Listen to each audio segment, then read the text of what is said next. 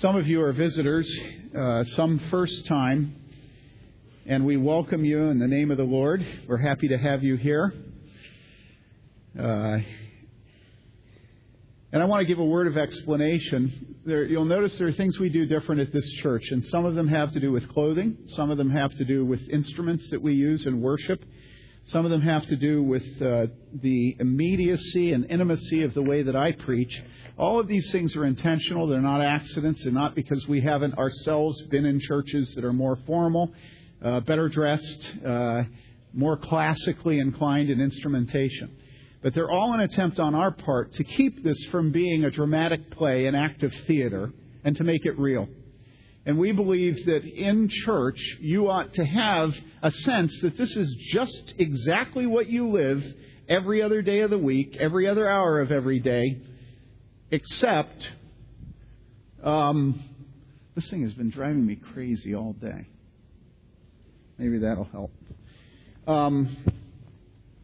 Except that it's a place where it's absolutely guarded from having the lies of the world and the pride of life enter in. And so today, much of what's gone on in churches is that churches have become a place where you put on a museum piece of drama. Where everything about church is set up in such a way to make you feel that you're living in another day and another time, and then you go out and live normal lives. So you wear special clothes for church, have special instruments, not the instruments you listen on your radio every day, and you never ever act as if what we all think and believe we think and believe. You act as if we all think and believe the very opposite of how we live our lives. And today's a great example of this, because today we're going to have a sermon that's focused on motherhood. Now, why would we do that? Well, because motherhood is the bastard profession in America today, meaning it's completely unvalued. Nobody claims it. Nobody loves it. Everybody does it. It's amazing. Even actresses do it. But they try to act like they're not. They do it late and only in desperation, and then immediately hire nannies to take over once they've done it. And so it's good in the church for us to come back to motherhood and to honor mothers. Now, how many of you have mothers that you love? That's a pretty safe one, isn't it? One of the wonderful things about Scripture is never a flight of fancy. Scripture is never a dream, a mist, a vapor. It's never sentimental. It's never, ever, ever a Hallmark card. Scripture is very, very real. And I want to just have one verse as our sermon text today, and it's found in 1 Peter, and it's verse 7. And this is the Word of God, and so it is eternally true. It says this. It says, "You husbands likewise live with your wives in an understanding way as with a weaker vessel." Now, you'll see up there it says as with someone weaker. I'm reading the NASB. That's the updated 1995 edition. Why they changed it from the proper translation to that, I don't know. The proper translation is weaker vessel. All right? It's not someone. Live with your wives in an understanding way as with a weaker vessel. So I'm going to go back to the old NASB prior to 95 translation. As with a weaker vessel, since she is a woman, and grant her honor as a fellow heir of the grace of life, so that your prayers may not be hindered. And so what we have here is an instruction to one sex, namely men, and to one specific category of that sex, namely husbands, that they are to live with their wives in an understanding way, granting her honor. And then there are 4 reasons given why they're to live with her in an understanding way, granting her honor. And what are those 4 reasons? Well, reason number 1 is, likewise, in the same way. You see it says at the beginning, in the same way. That's reason 1. And what it's showing you is that just as wives have the command earlier in the chapter to submit to their husbands, to honor them, so husbands have a command which is to live with them in an understanding way and to honor them. So it's in the same way. That's the first reason that you're to do what it says, because you have just as clear commands given with just as much authority as the wife has. It's very common today for men to think, well, I'm the boss man, Christian men, and so I can beat my wife. One of the things you'll find is statistics show that men who beat their wives will frequently talk about the fact that God made them the head of the home. All right? And no wonder people hate male headship, because the man who beats his wife then says, well, God made me the head of the home. In other words, I can do what I want. No, you can't. In the same way, in other words, as your wife is to submit to you, in the same way, you are to honor her. You are to live with her in an understanding way. So in other words, God is over every authority and will hold that authority accountable for how that authority lives with the one who is weaker under them. And so reason number one is no man ever has the prerogative of using his authority in an abusive way. Never. Because God will, let me say it directly. God will get him. He'll get him good. All right? Number two, we're to live with her in an understanding way because it is in the same way as she lives with us, according to God's command. Number two, we are to live with her in an understanding way as with someone weaker, since she is a woman. God has made woman weaker than man. Notice the word. The word is not weak. The word is weaker. And so the question is obviously weaker than whom? And the answer is weaker than even the man is. In other words, you are a man and you are pathetically weak. Now, you'll hear in a few minutes. I'm not talking about Woody Allen weak. That's despicable. Okay? I'm talking about the weakness God gave you. And that weakness is what? Number one, you're subject to temptations. You're a sinner. Number two, you will die. And number three, until you finally die, you will live in sickness and in sadness. And you say, well, that's a nasty view on life. And I say that's what we got from the fall. Number one, in the same way as she is under God's authority and has to do what he says, so you are under authority and have to do what he says. Number two, live with her as someone weaker since she is a woman. Number three, not simply because she's weaker, but also because she is a fellow heir of life, of the grace of life. In other words, the woman does have weakness when it comes to her biological and psychological destiny. But she has perfect equality under the grace of God. Perfect. She is, you remember, in Christ there's neither slave nor free, Jew nor Greek, male nor female. All right? And so she is a fellow heir, a co-heir with Christ. And number four, because if we don't obey this command, God's going to get us. And he's going to get us by not hearing our prayers, by hindering our prayers. If we want our prayers to not be hindered, we need to obey this command. All right? So the four reasons are because just as she has commands, you have commands, and you do them likewise as she's to do them. Second, she is weaker because she's a woman. Third, she's a co-heir, a joint heir, a fellow heir of the grace of life. And fourth, if we don't obey this command, our prayers will be hindered. Now, I want to make a note about something as we enter into our text, and it is this. All through Scripture, there are unique commands given that tell us what the life of faith is. In America today, God is a mist and a vapor, and faith is an emotion, a feeling, and a sentiment. Nothing has substance, nothing at all. And so if I were to ask you, who is a Christian? You'd say, well, a Christian is somebody that believes in Jesus. And I say, how do you know if they believe in Jesus? And you'd say, well, that they've prayed the sinner's prayer. How do you know if they prayed the sinner's prayer sincerely? Well, I don't think we should ask that question. And so what we do is we remove any hard content from anything. But the Bible never does this. The Bible says to us what? If you look earlier in your bulletin at our call to worship, you hear this. This is what our call to worship says. It says, whoever believes that Jesus is the Christ is born of God. And isn't that we all want to be born again? I mean, what's the point of the Christian faith if it's not to give us new birth and heaven? Whoever believes that Jesus is the Christ is born of God, and whoever loves the Father loves the child born of him. By this we know that we love the children of God, whom when we love God and observe his commandments. For this is the love of God, that we keep his commandments, and his commandments are not burdensome. For whoever is born of God overcomes the world, and this is the victory that has overcome the world, our faith. Okay, so belief, God, his Son, his children, other people born of him, and faith, all woven together into obedience. You can't separate them. All right? Protestants like to think that only Catholics have to obey and Protestants just believe. It's a lie from hell. You cannot have faith if you don't believe. Now you say, well, what are we, or if you don't obey, and you say, well, what are we supposed to obey? And the Bible lowers itself to our weakness by giving us very specific commands. And the New Testament is filled with them. All the epistles have command after command after command after command. You never get doctrine without command.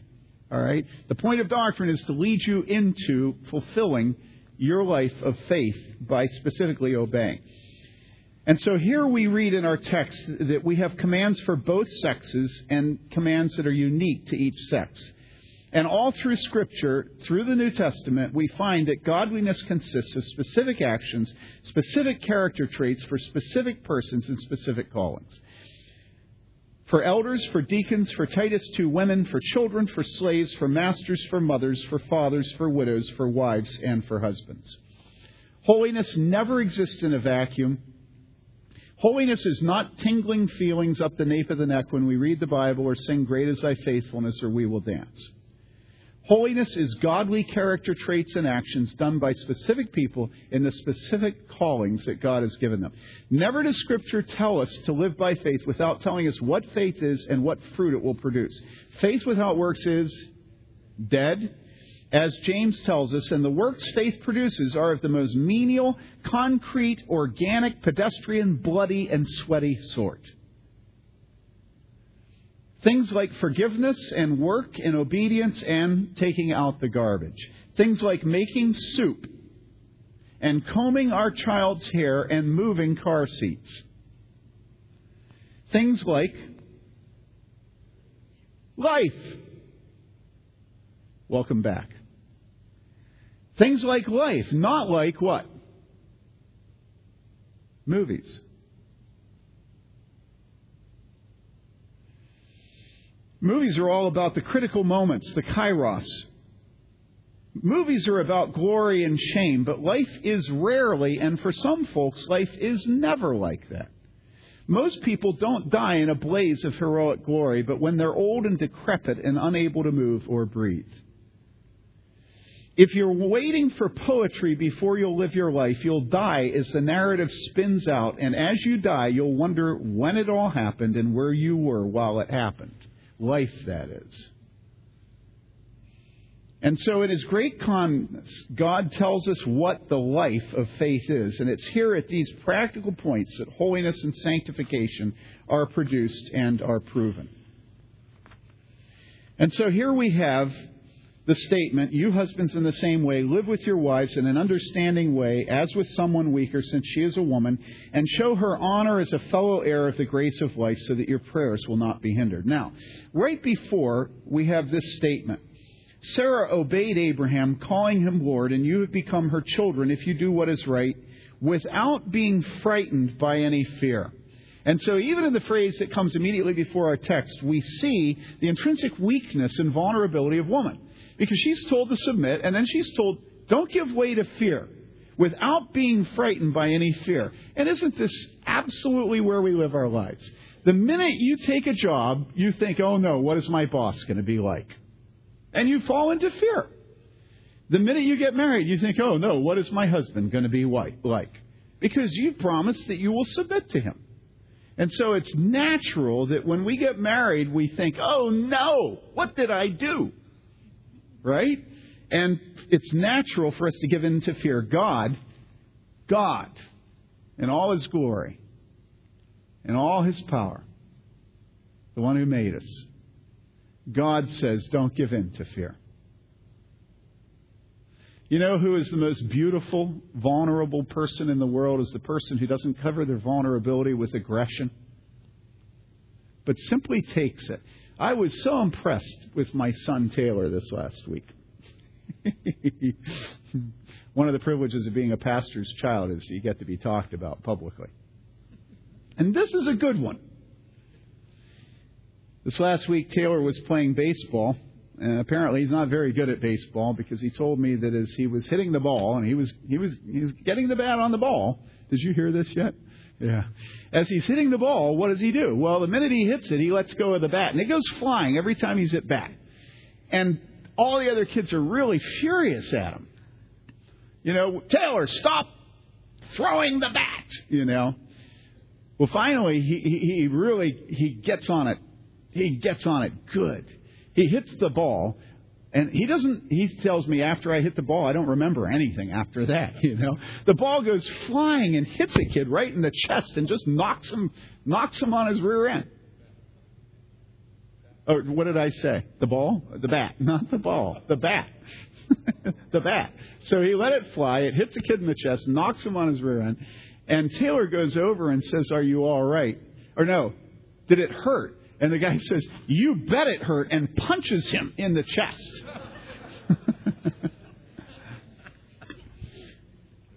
Well, that's all pretty much normal. But then I said to Taylor, "So what did you do?" Because that's what I wanted to know as his dad. He had it coming, didn't he? And I wanted to know how he took it. And he said, well, I said, "Did you punch him back?" And he said, "No." I said, "Did you say anything?" He said, "No." He said, "I realized that I had it coming." And then he told me it was a kid that doesn't like him and he doesn't like the kid. And I thought, praise God, our children aren't necessarily going to be the way we are.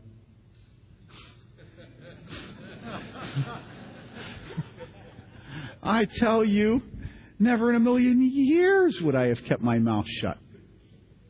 Never.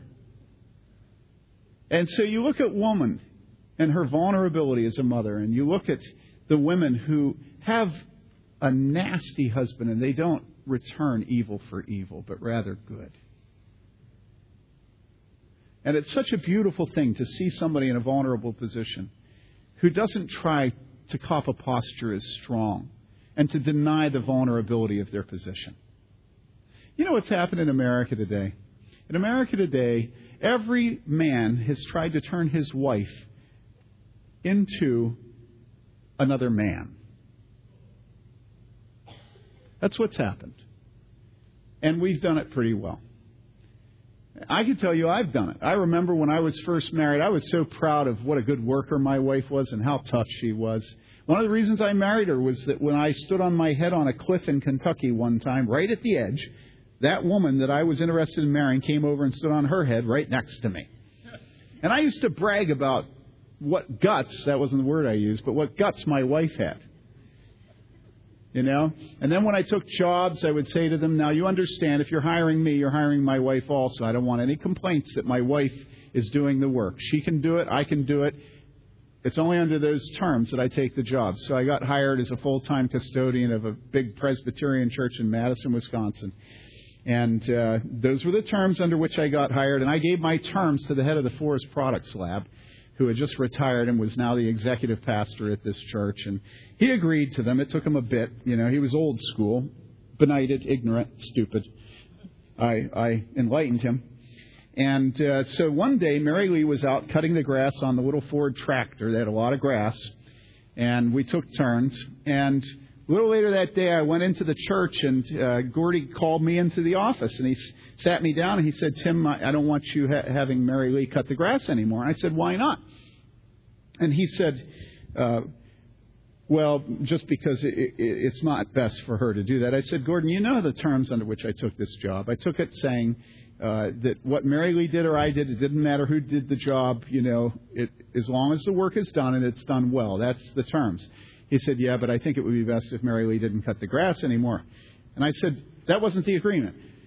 "Why?" And he said, "Well, a neighbor called up and was concerned about her cutting the grass." Well, she wasn't just cutting the grass. She was actually cutting the grass with heather on a backpack behind her.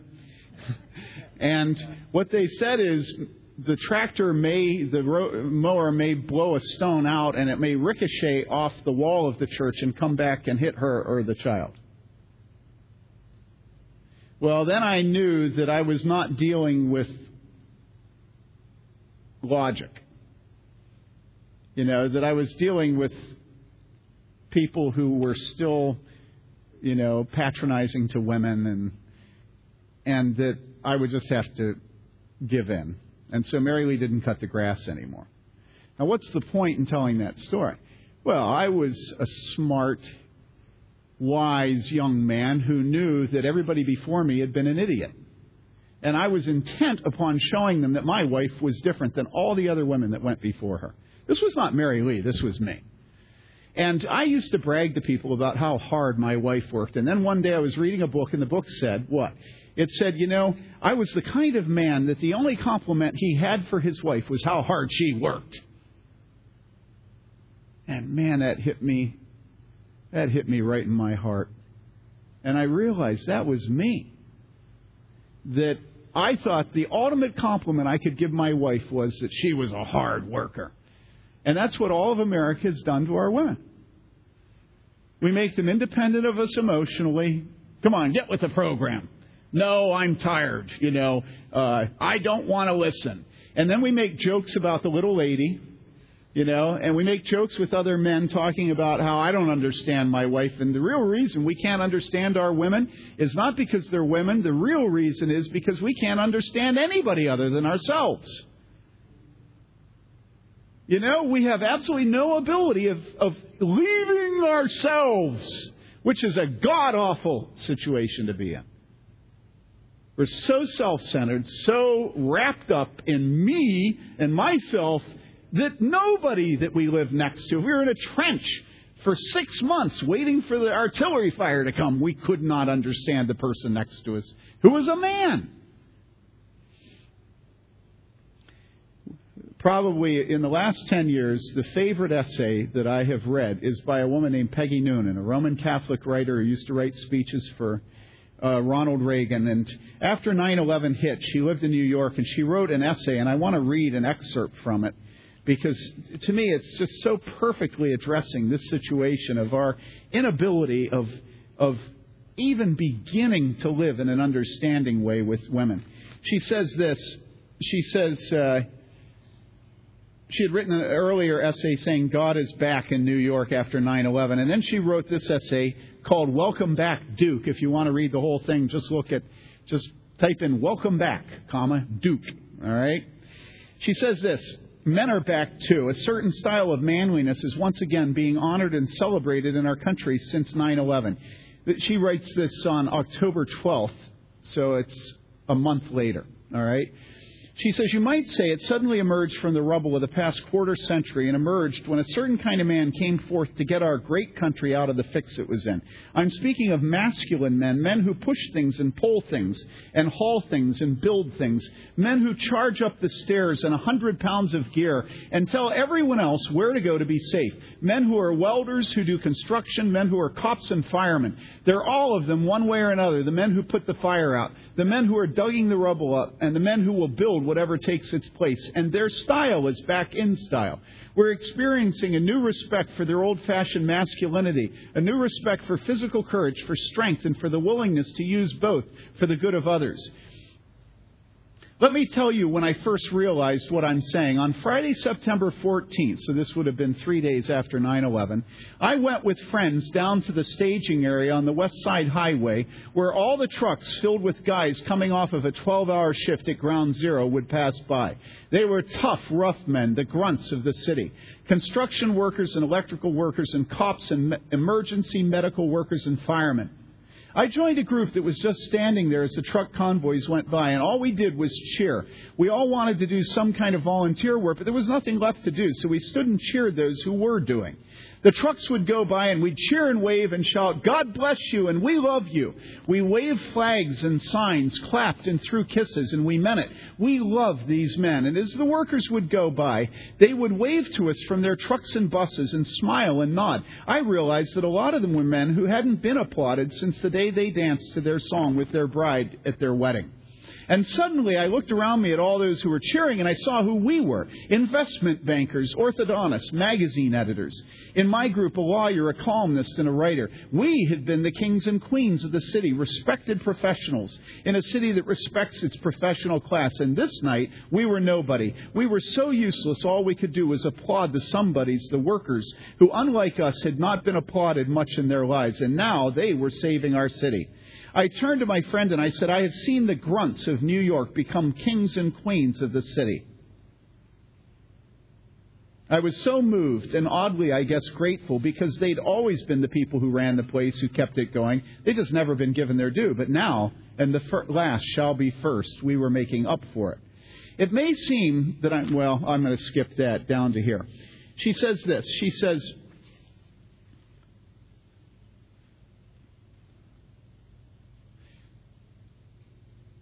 I should discuss how manliness and its brother, gentlemanliness, went out of style. Now, I want to make a comment here. All of us have kissed etiquette goodbye. But I want you to understand that etiquette is the way that a man lives with a woman because she is weaker. That's all etiquette is. Politeness, what you do with your hat, what you do with the door, who takes the first bite at the dinner table. All of this stuff is the way that a man shows a woman that he honors her in her weakness. So when she says this, I should discuss how manliness and its brother, gentlemanliness, went out of style. She's talking about how politeness went out of style. She says, I can tell you how it went out of style. And she says, I know because I was there. In fact, I may have done it. I remember exactly when I did it. It was in the mid-1970s, and I was in my mid-20s, and a big, nice, middle-aged man got up from his seat to help me haul a big piece of luggage into the overhead compartment on a plane. I was a feminist, and I knew our rules and our rants. I can do it myself, I snapped. It was important that he know women are strong. It was even more important, it turns out, that I know I was a jackass. But I didn't. I embarrassed a nice man who was attempting to help a lady. I wasn't lady enough to let him. I bet he never offered to help a lady again. I bet he became an intellectual.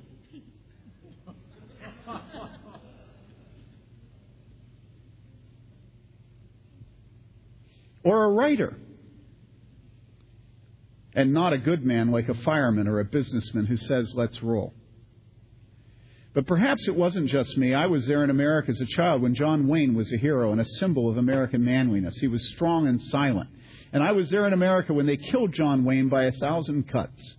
A lot of people killed him, not just feminists, but peaceniks, leftists, intellectuals, others. You could even say it was Woody Allen who did it. Through laughter and an endearing admission of his own nervousness and fear, he made nervousness and fearfulness the admired style. He made not being able to deck the shark, but doing the funniest commentary on not decking the shark seem cool. But when we killed John Wayne, you know who we were left with. We were left with John Wayne's friendly antagonist sidekick in the old John Ford movies, Barry Fitzgerald. The small, nervous, gossiping neighborhood commentator, Barry Fitzgerald, who wanted to talk about everything and do nothing.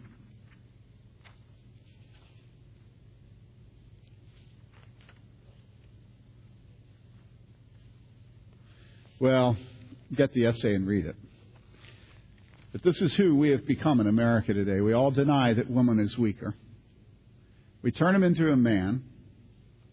We don't live with them in an understanding way. And we even get the woman to deny her weakness. And so men today are so perverse that they're attracted to women who are bodybuilders. And working class white men will vote for Hillary Clinton. Let me read an editorial from Susan Faludin that appeared in the New York Times earlier this week. A couple of days ago, she writes this about Hillary Clinton. In the final stretch of the primary season, Clinton seems to have stepped across an unstated gender divide. We are witnessing a female competitor delighting in the undomesticated fray. Her new no-holds-barred pugnacity and gleeful perseverance have revamped her image in the eyes of begrudging white male voters. It's the unforeseen precedent of an unprecedented candidacy. Not once has she demanded that the umpire stop the fight. Indeed, she's asking for more unregulated action, proposing a debate with no press corps intermediaries. While the commentators, now listen to this, while the commentators have been tut-tutting, Senator Clinton has been converting white males, assuring them that she's come into their tavern not to smash the bottles, but to join the brawl. Now, what is that a reference to? Do you know? That's a reference to the teetotaling woman who would go into bars, taverns, named Carrie Nation, and she'd smash the alcohol. In other words, the old type of woman knew what destroyed the home and went in and tried to get rid of the alcohol. Now, I'm not a teetotaler. Nevertheless, you understand, she was a woman. Yeah, she was bad, but she at least was headed in the right. But Hillary Clinton, she's in there to show the men that she can fight with the best of them.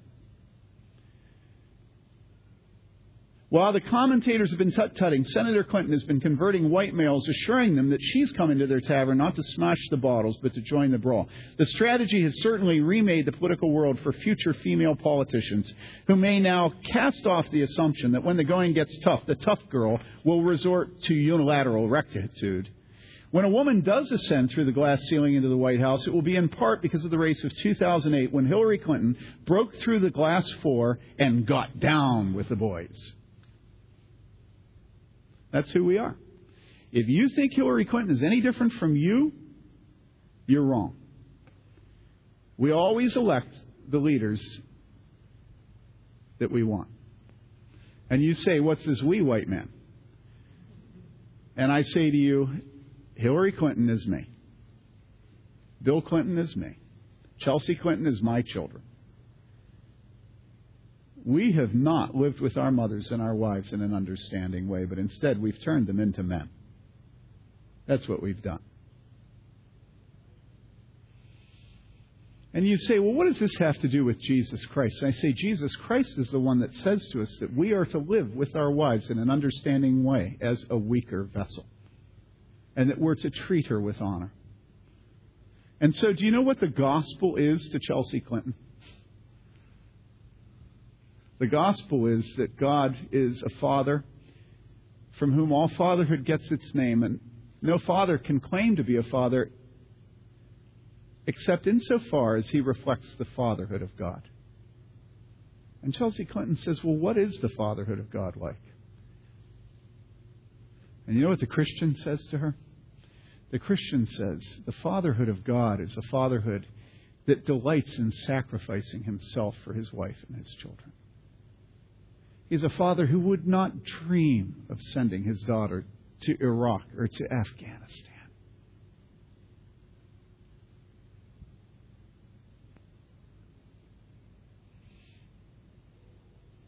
He's a father who, unlike me, changes dirty diapers.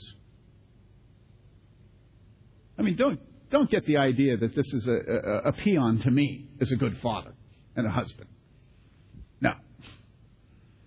This is a paean to the fatherhood of God. Do you think that if God gave his own son to pay the penalty for our sins, that he would not change a dirty diaper? Do you think God would use his wife's weakness as an opportunity to insult her? And you realize that's what many of us do. Many of us make fun of our wives' weaknesses. Think of the weaknesses that even I will not mention in public. And think of the jokes we make about them. Think of that. Can you imagine how callous and insensitive we are to women today? And the Bible tells us what? That the gospel is that husbands are to live with their wives in an understanding way.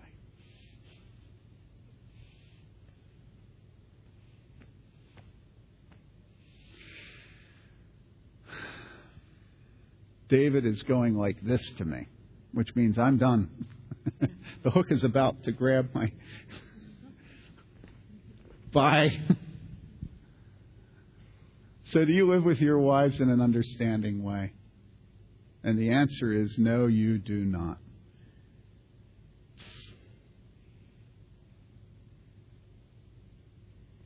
So how to change?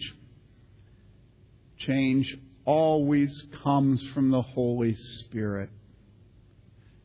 In other words, change is a gift from God. And how do you get a gift from God? The way you get a gift from God is by getting on your knees and pleading with Him to change you.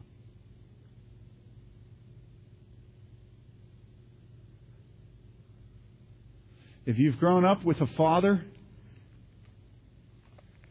who is like a certain president who I will not name,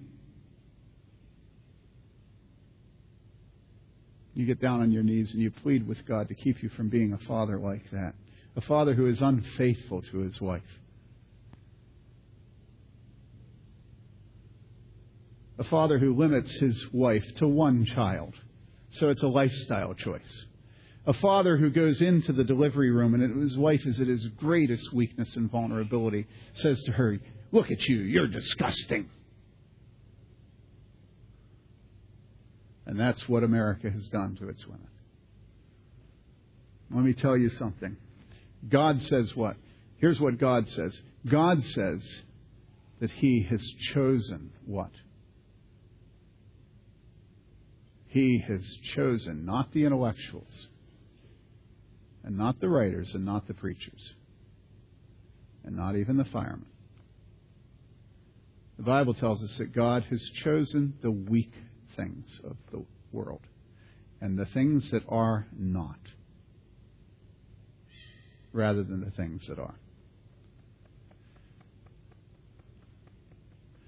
If you don't see the beauty and the godliness,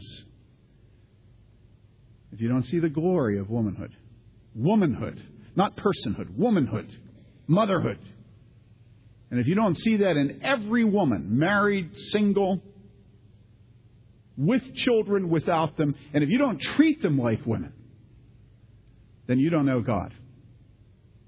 You do not know God.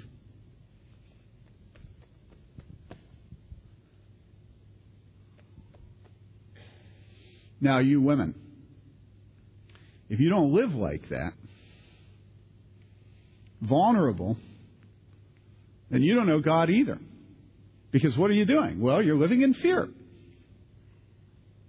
You know what the feminist said? She said, a lot of us women are becoming the men that we wanted to marry. A lot of us feminists. And so, women, give yourselves to vulnerability. It is beautiful. Trust me. Men love to be needed by women. Why do you think men fall into adultery? It's not because of sex. Trust me. It's because of compassion. And you say, what? I've never read that. Just talk to any counselor. They'll tell you this. Men want to be helpers. All right? So don't try to stiff-arm your way through life like Hillary Clinton. Don't do it. Give yourself to the vulnerability and weakness that God has made intrinsic to womanhood, and God will be your defender. And if you are married to a fool of a husband who takes advantage of that, then God will deal with him. Let's pray.